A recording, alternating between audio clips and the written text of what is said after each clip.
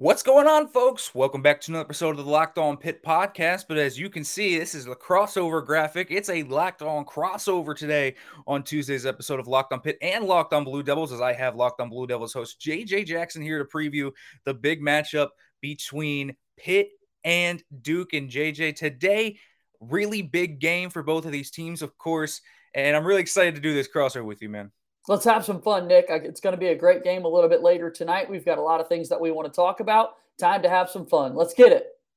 Absolutely. Time to have some fun. But before we get into that, I want to let you know this episode of Locked On Crossover is brought to you by Run Your Pool, because today's episode of that is March Madness is here and it's coming even quicker. And if you are a Blue Devils fan in this case, certainly if you're not a Pitt fan, you're not going to be filling out many brackets with Pitt in it this year. But if you are a Blue Devils fan, you will be filling out brackets, and March Madness is here, and Run Your Pool has a better way to create your bracket. RunYourPool.com, the premier sports pool hosting service. So make sure to go check that out, folks. More on that later.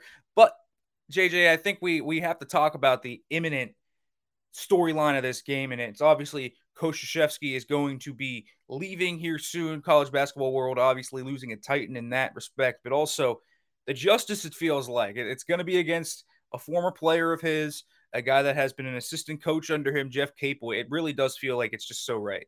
Yeah, it absolutely does. And here we are, as you said, it's the month of March. Today is March 1st, so it's the best time of the year for Duke basketball fans. Last year was the first time in over 25 years that Duke did not make the NCAA tournament. And so going into these last couple of games, it feels good to have tournament conversations. And you're right, the final road game tonight in the career of Mike Krzyzewski at Pittsburgh against a former player, like you said, in Jeff Capel, an associate head coach. I don't know that there is anyone else I would rather see Duke go up against than a Jeff Capel coach team. I think it's going to be awesome. I'm ready for every camera shot of the two embracing before and after the game. I'm ready for all of it, and I think a lot of Duke fans are as well.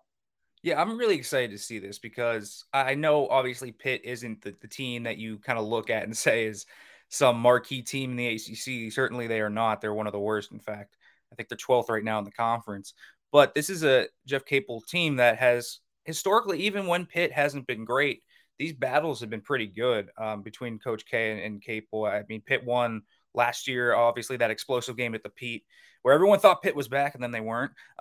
This is a really good one. And then the history, of course, down there in North Carolina between these two. These two guys are ACC guys through and through. They're Duke guys through and through. And you're going to see all of that, kind of the layers, because Coach K has seen Jeff Capel grow up from a young guy that was, a great guard for Duke and played on many tournament teams and has now become a head coach of three different programs. Exactly, and won a national championship as an assistant coach with the Duke Blue Devils, did Jeff Capel. And look, it's going to be a tough game tonight from the Pitt perspective. Duke right now, the number 4 team in the entire country with a 25-4 record. And with a win tonight over Pitt, Duke secures at least a share of the ACC regular season championship before the ACC tourney starts next week. Pitt at just 11-18 overall in the season. Tough times this year for the Panthers. I know there's buyout conversations that you've been having on Locked On Pitt in recent weeks, which is never a good spot for any fan base to be in with their coach. And it stings a little bit knowing that Capel is a Duke guy, knowing that he did have some good runs at VCU and Oklahoma at previous stops. But to see that it's not working out so well this year is certainly tough. Yeah, it's been an up and down year, a topsy-turvy year for Pitt. It's been a year where they've had some really bad luck, and I don't think Jeff Capel has completely gotten the fair, sweet deal of it all. But also, it's year 4 now, and you're starting to see patterns emerge and troubling patterns at that. And I think that's why you have to have those conversations, and we'll certainly talk about that more. But it's getting into murky waters here for Jeff Capel, and I do think the overlying thing is that he thought this job that Pitt had, Pitt back just a decade ago was obviously a perennial tournament team. They were always one of the better teams in the Big East. And then as they moved to the ACC, they still went to the tournament a lot in their first few years under Jamie Dixon. Then Dixon goes to TCU. They have this fractured marriage. Kevin Stallings and kind of wrecks the program. And Jeff Capel thought he could resurrect it. I think it's been a tougher job than he thought it would be. No doubt. I mean, absolutely. You mentioned the Kevin Stallings years were just disastrous to watch from afar, and getting to compete against Pitt many years in the ACC wasn't someone that you necessarily worried about. It's always fun for all of the Coach K former assistants to get head coaching jobs of their own. I mean, you mentioned him being a titan of the sport. He's one of the greatest of all time. He's got more wins than anyone else that's ever coached on a college basketball sideline. And with that being said, when he does have assistant coaches that work in the ACC, like Notre Dame with Mike Brey, a former Duke assistant, it's always bittersweet when you compete head to head against those guys. I know it was special for Capel to get the win over Duke a year ago. But I think once these coaches walk away from Durham and walk away from the best players in the country and then have to go do it by themselves, they kind of realize just how difficult it is. And not to say Jeff Capel didn't know what he was getting into. I mean, look, you talk about this a lot. This guy coached Blake Griffin at Oklahoma, has had some really talented players over the years, but it's just different when you're not in Durham anymore. It is. And I think, yes, he can learn certain things from Coach K. You can obviously take those lessons, but when you're on your own, it's a whole different animal. And I think this is what Coach Capel has essentially thought about and seen is that having a program where you are rebuilding it from the ground up, essentially. Pitt was one of the worst jobs in the Power Five, Power Six, whatever you want to say it is. It was a terrible job. I mean, they had just gone 0-18 in the conference. And if you know how hard it is to go winless in conference play, even if you're really bad, usually you can scoot your way into one win. Pitt didn't have many ACC talented players. I think, they did have a few players there like Parker Stewart and Marcus Carr, now two guys that are obviously doing pretty well at Texas and Indiana, respectively. But there weren't a lot of ACC caliber players on that team. It was a really bad team. And so Coach Capel had to recruit the whole squad back, had to make sure then with the advent of the transfer portal that he could keep everyone. And obviously that didn't come to fruition. There were a lot of things that happened behind the scenes and that have come up, but a lot has really gone in the way of the South for Coach Capel, unfortunately, and his squad. I want to get into the nitty gritty about this Pitt team and get a little bit more focused on tonight's matchup against a top 5 Duke Blue Devils team. I'll ask Nick Farabaugh, the host of Locked On Pitt, about the Panthers after this. You're listening to Locked On Crossover, Duke and Pitt, coming up in just a moment. Our show today is brought to you by our friends over at March Madness and runyourpool.com. March Madness starts today. It's March 1st. That means you need to start thinking now about where you're going to be running your brackets this year. Are you going for the usual or are you looking for the best? We've done our homework and we're running brackets with runyourpool.com. Along with standard brackets, Run Your Pool offers game types like Survivor or Pick X. Both are really fun in their own way. They have options to edit scoring and they offer more intel to make your picks, all the stuff you won't find at ESPN or CBS. Clearly, we believe Run Your Pool because, like I said, we're running our brackets there ourselves. There's no truer test than that when we're using the service. If you want to play against us for a shot at a cash prize, join us at runyourpool.com/lockedon. And while you're there, create your own pool for your friends and family. Enter Pure Madness at checkout for $10 off your custom pool. All the rules and details will be available there. That's runyourpool.com/lockedon for your chance to win a cash prize. We look forward to seeing and beating you there.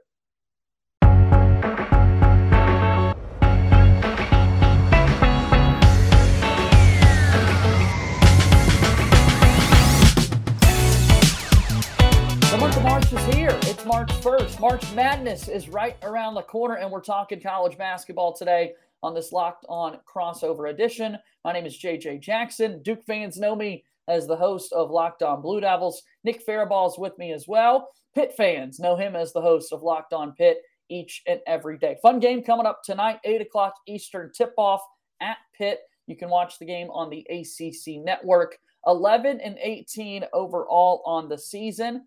Tell me a little bit about these last few weeks of basketball for the Panthers, Nick. Well, we want to talk about a roller coaster. I mean, that's what it's been.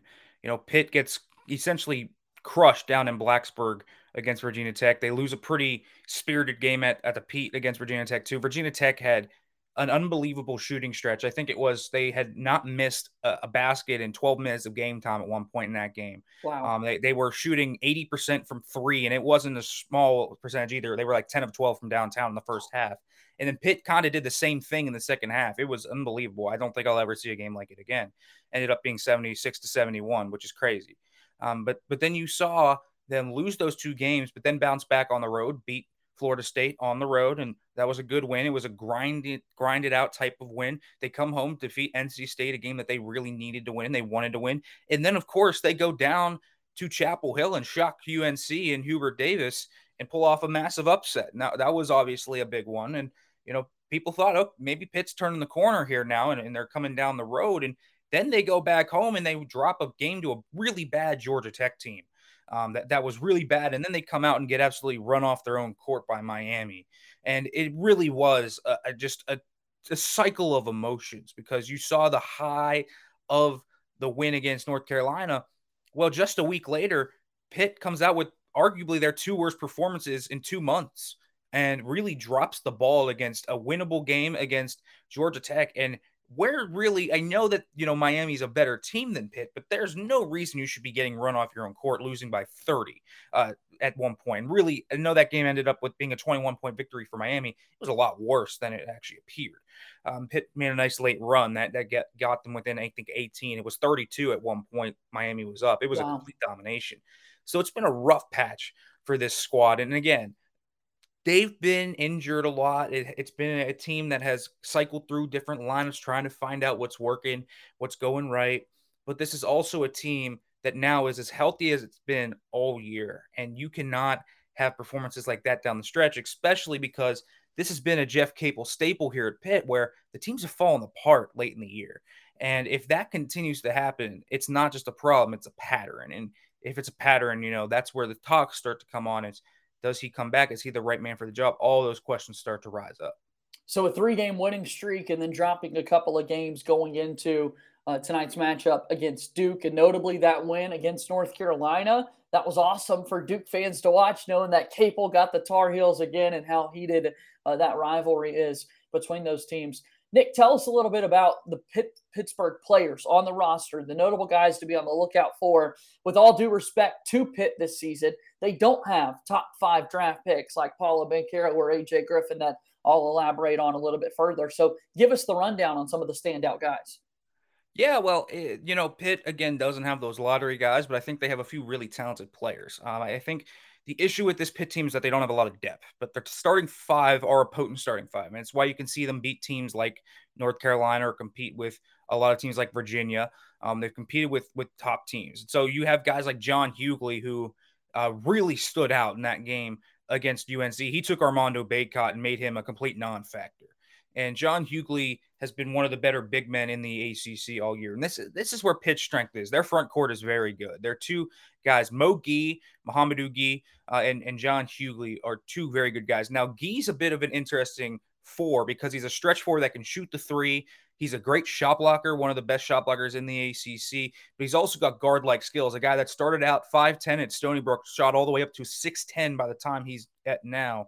So he's got these guard-like skills at that size. He's a very unique player, can stretch the floor, can bang down low, a really good rebounder with his length. He's a tough defender. He's really the crux of their defense. If they can get him in foul trouble, if Duke can get Mo Gee or John Hughley in foul trouble, you're going to see a lot of different areas. And they love to get the ball down in the low block there to John Hughley.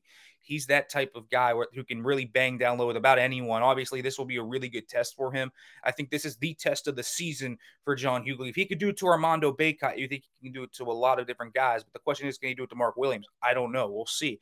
That's going to be a really good matchup to watch. Yeah. Outside of that, the guards for Pitt, I think the guards for Pitt as well are very talented. Jamarius Burton's their point guard mainly. They don't really have a true point guard, which has always been an issue, so they turn the ball over a lot. But they have 2 secondary ball handlers in Femi Odukale and Jamarius Burton. Burton is a mid-range sniper. If you look at him, that's exactly what he does.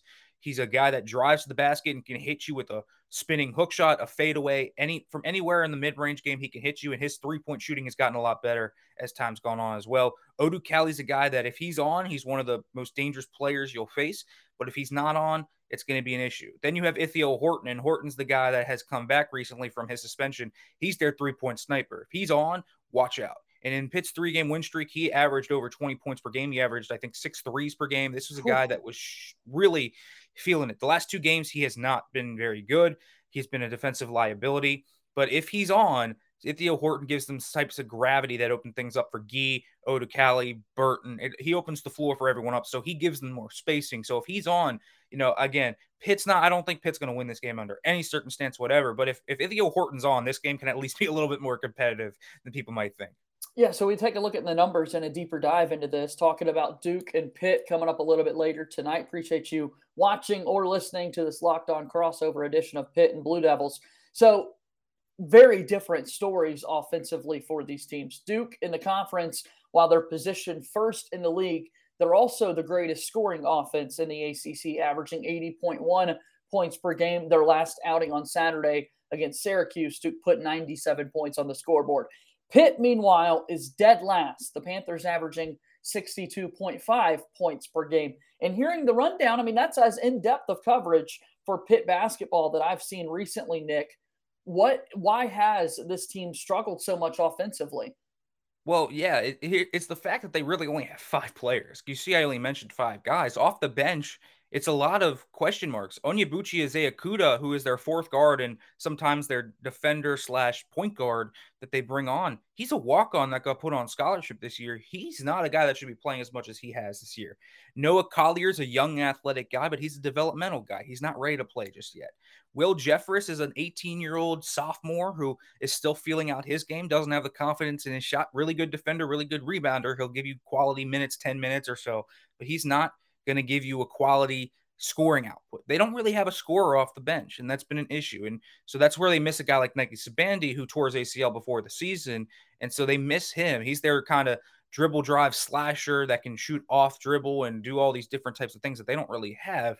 And so they're a very, very short team. They are going to play with 5, and they're going to play with their 5 a lot. I think all these guys that are starting right now over the past 5 or 6 games are averaging 35 plus minutes. So they play a lot of minutes, and it's really just those 5. So you only have to worry about the 5. So if Odukali's off and Burton's off, it's 3 guys essentially. So all 5 of them have to be on at all times. And that's partially why this team hasn't been as good as they should be, because the team is has a lack of depth that requires these guys to play at a high level every night. Now, obviously, you just can't rely on that. Guys are going to have off nights. Guys are not going to play well, and there's just no options off the bench to relieve a guy like Odukali if he's not having a good day, or Hughley's not having his day. They don't really have another big to go to. They don't have another guy. If one of these bigs gets into foul trouble, that's when it really gets into an issue. Mo Gee has had an issue of getting into foul trouble as of recent, and he's such a glue guy for them defensively and offensively that when he goes out, things just change drastically. So it's an issue if one of these guys gets into foul trouble, and that's why they've struggled. Again, it's not that they don't have a talented guy. These 5 guys are talented. They're solid players. The issue is that the depth is just not there, and if one of these guys has an off night, it's kind of curtains. Let's talk a little bit about this Duke basketball team. I'll have Nick ask me a couple of questions. We've got one more break due up here, and still to come, plenty more basketball talk later tonight. Duke versus Pittsburgh, 8 o'clock Eastern tip on the ACC Network. Folks, football might be over for this season, but basketball is in full steam for both pro and college hoops. From all the latest odds, totals, player performance props, to where the next fired coach is going to land, BetOnline.net is the #1 spot for all your sports betting needs. BetOnline remains the best spot for all your sports scores, podcasts, and news this season, and it's not just basketball. BetOnline.net is your source for hockey, boxing, and UFC odds, as well as other coverage and information. Head to the website today or use your mobile device to learn more about the trends in the action. BetOnline, where the game starts.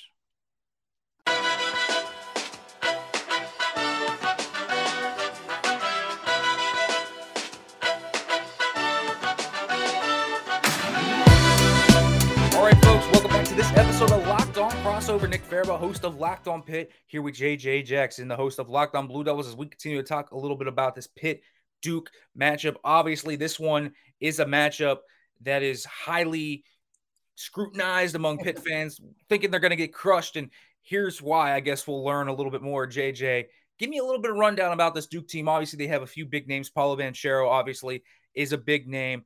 But are there guys that, maybe don't get talked about enough that Pitt has to worry about? Because obviously the matchup here, it's not great for Pitt.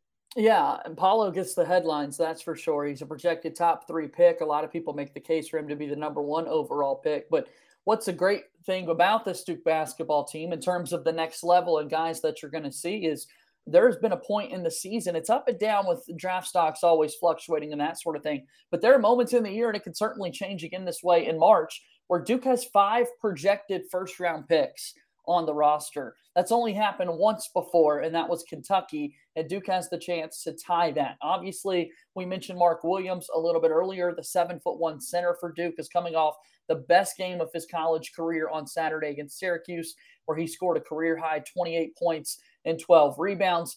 Really dominant. It took Syracuse is always playing that zone defense and to find the inside, get some putback dunks and that sort of thing. Mark was excellent in that regard. So he's someone to be on the lookout for if Duke decides to play a little bit bigger with Paolo and Mark and getting it going down low. Also, you've got Trevor Keels, a freshman guard for the Blue Devils, who had a 25-point performance in the very first game of the season against Kentucky, a top 10 matchup. He made himself a household name at that point. Keels missed 3 games in the middle portion of the season with a knee injury, but he's been back gaining more confidence. And Duke has yet to lose a game this season when Trevor Keels scores at least 13 points. He's a shooter. He's a driver. He looks like a middle linebacker, dribbling the basketball to the rim and finishing in that regard. So he's someone to certainly be on the lookout for. You've got also A.J. Griffin. He has been one of the biggest risers in all of college basketball. He is shooting 49.7% from three-point range. Unbelievable numbers. He was 6 of 10 from deep. You mentioned some shooting for Pittsburgh. A.J. Griffin has been the standard for Duke. His dad is an assistant coach for the Toronto Raptors. He's grown up in a basketball family, and A.J. Griffin is likely going to be a lottery pick when it's all said and done at the end of the season. You've got Wendell Moore Jr., who's played against Pitt throughout his career, who had a couple of seasons where his freshman year he had the big game winner against Chapel Hill, against the Tar Heels on a lay-in there at the buzzer. He's had an up and down year, but he's a big leader for the Duke team. And then also you've got Jeremy Roach, another point guard for Duke, who played high school basketball with Trevor Keels. When Jeremy Roach controls the pace, can share the basketball, Duke's at its best. And so, yeah, there are a lot of names to be on the lookout for when it comes to Duke basketball a little bit later tonight. If you're a Pitt fan watching this, and I know Pitt's not going to be in the NCAA tournament unless a miracle happened and they found a way to win all the games up there in Brooklyn at the ACC tournament. So I think this is a fun team that Pitt should absolutely want to root for once it comes to March. Yeah, it is a fun team, and it's a deep team, and I think it's they complement each other very well because Duke has a lot of different lineups they can play. I think that they have a lot of different ideas working there, and Coach K has always been a guy that can work multiple lineups and play to the matchup extremely well. So now I guess if you look at the close Duke games or the losses Duke has had, has there been a commonality factor to it? If Pitt is going to keep this close somehow and make this a game where Coach K and Jeff Capel are both going to sweat on the sidelines at the peak, what's it going to take? Yeah, I think one, it's forcing turnovers. When Duke has lost, they have not taken good care of the basketball. I think that's true for any college basketball team out there. We mentioned Duke being the top scoring offense in the country. So if the defense can kind of force Duke into tougher shots and not find the ball on the interior to Mark Williams or Paolo and really test them to make sure their shots are falling that night, I think Pitt's going to be in a good position. And then the other thing, Nick, that I'll tell you is this Duke basketball team is one of the top teams, not only in the ACC, but all of college basketball defending the three-point line. So if Pitt were to have a night where they're making tons and tons of threes from the outside, that's upset potential right there. So I think those are a couple of key factors.